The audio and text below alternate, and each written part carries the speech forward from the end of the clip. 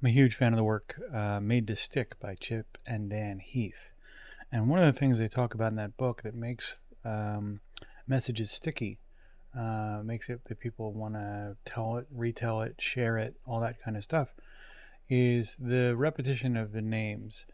The chapter title is Names, Names, Names, if I recall correctly. And what they speak to is when you give attention to people, they spread that attention around.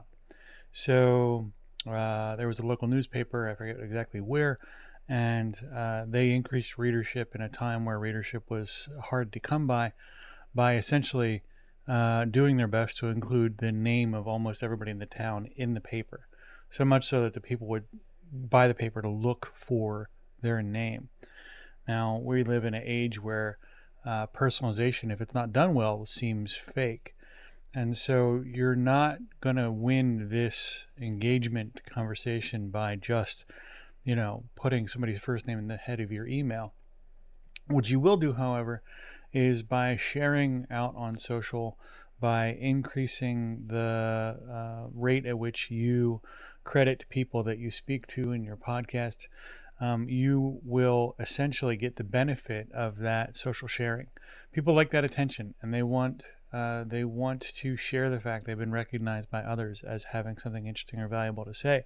So if you want to increase the likelihood that people are going to take actions like sharing your podcast episodes or sharing your content, one of the great things to do is reference them in the podcast, or reference them in the article, or reference them in the social share.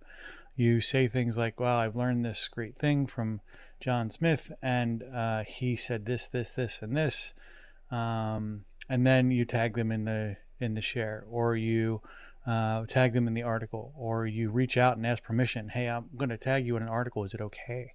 Or, hey, I'd like to tag you on my podcast. Do you mind?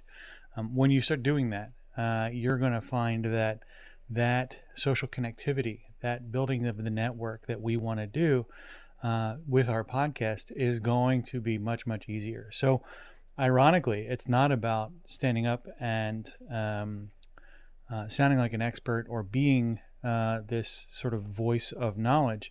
It's as much as you can distributing the credit for that out to people that will then take the message out and share it on your behalf. Because the amount of times you can share a thing and the amount of times the network can share a thing are dramatically different. So leverage that one-to-many relationship and start looking for those opportunities to build other people into the action steps by virtue of giving or sharing attention. Hey, you. Yes, you. It's 2024 and you don't have a podcast yet. Or maybe you do, but you're struggling with it. We will talk to you about that for free. We'll help you figure out where you might be stuck, whether or not we can help you for sure. But also, if you don't have one yet, what are the first 5 things you can do? What are some great angles that you can use to make sure that your podcast was sustainable as you start to develop that moving forward? Those consults are free. So reach out at the link below in the show notes, or email me at brian@podcastchef.com. Thanks. Hi, this is Brian. Thanks for listening to the show. Our website, podcastchef.com, has a ton of useful information about how to best leverage podcasting to help you solve some of your business goals and challenges.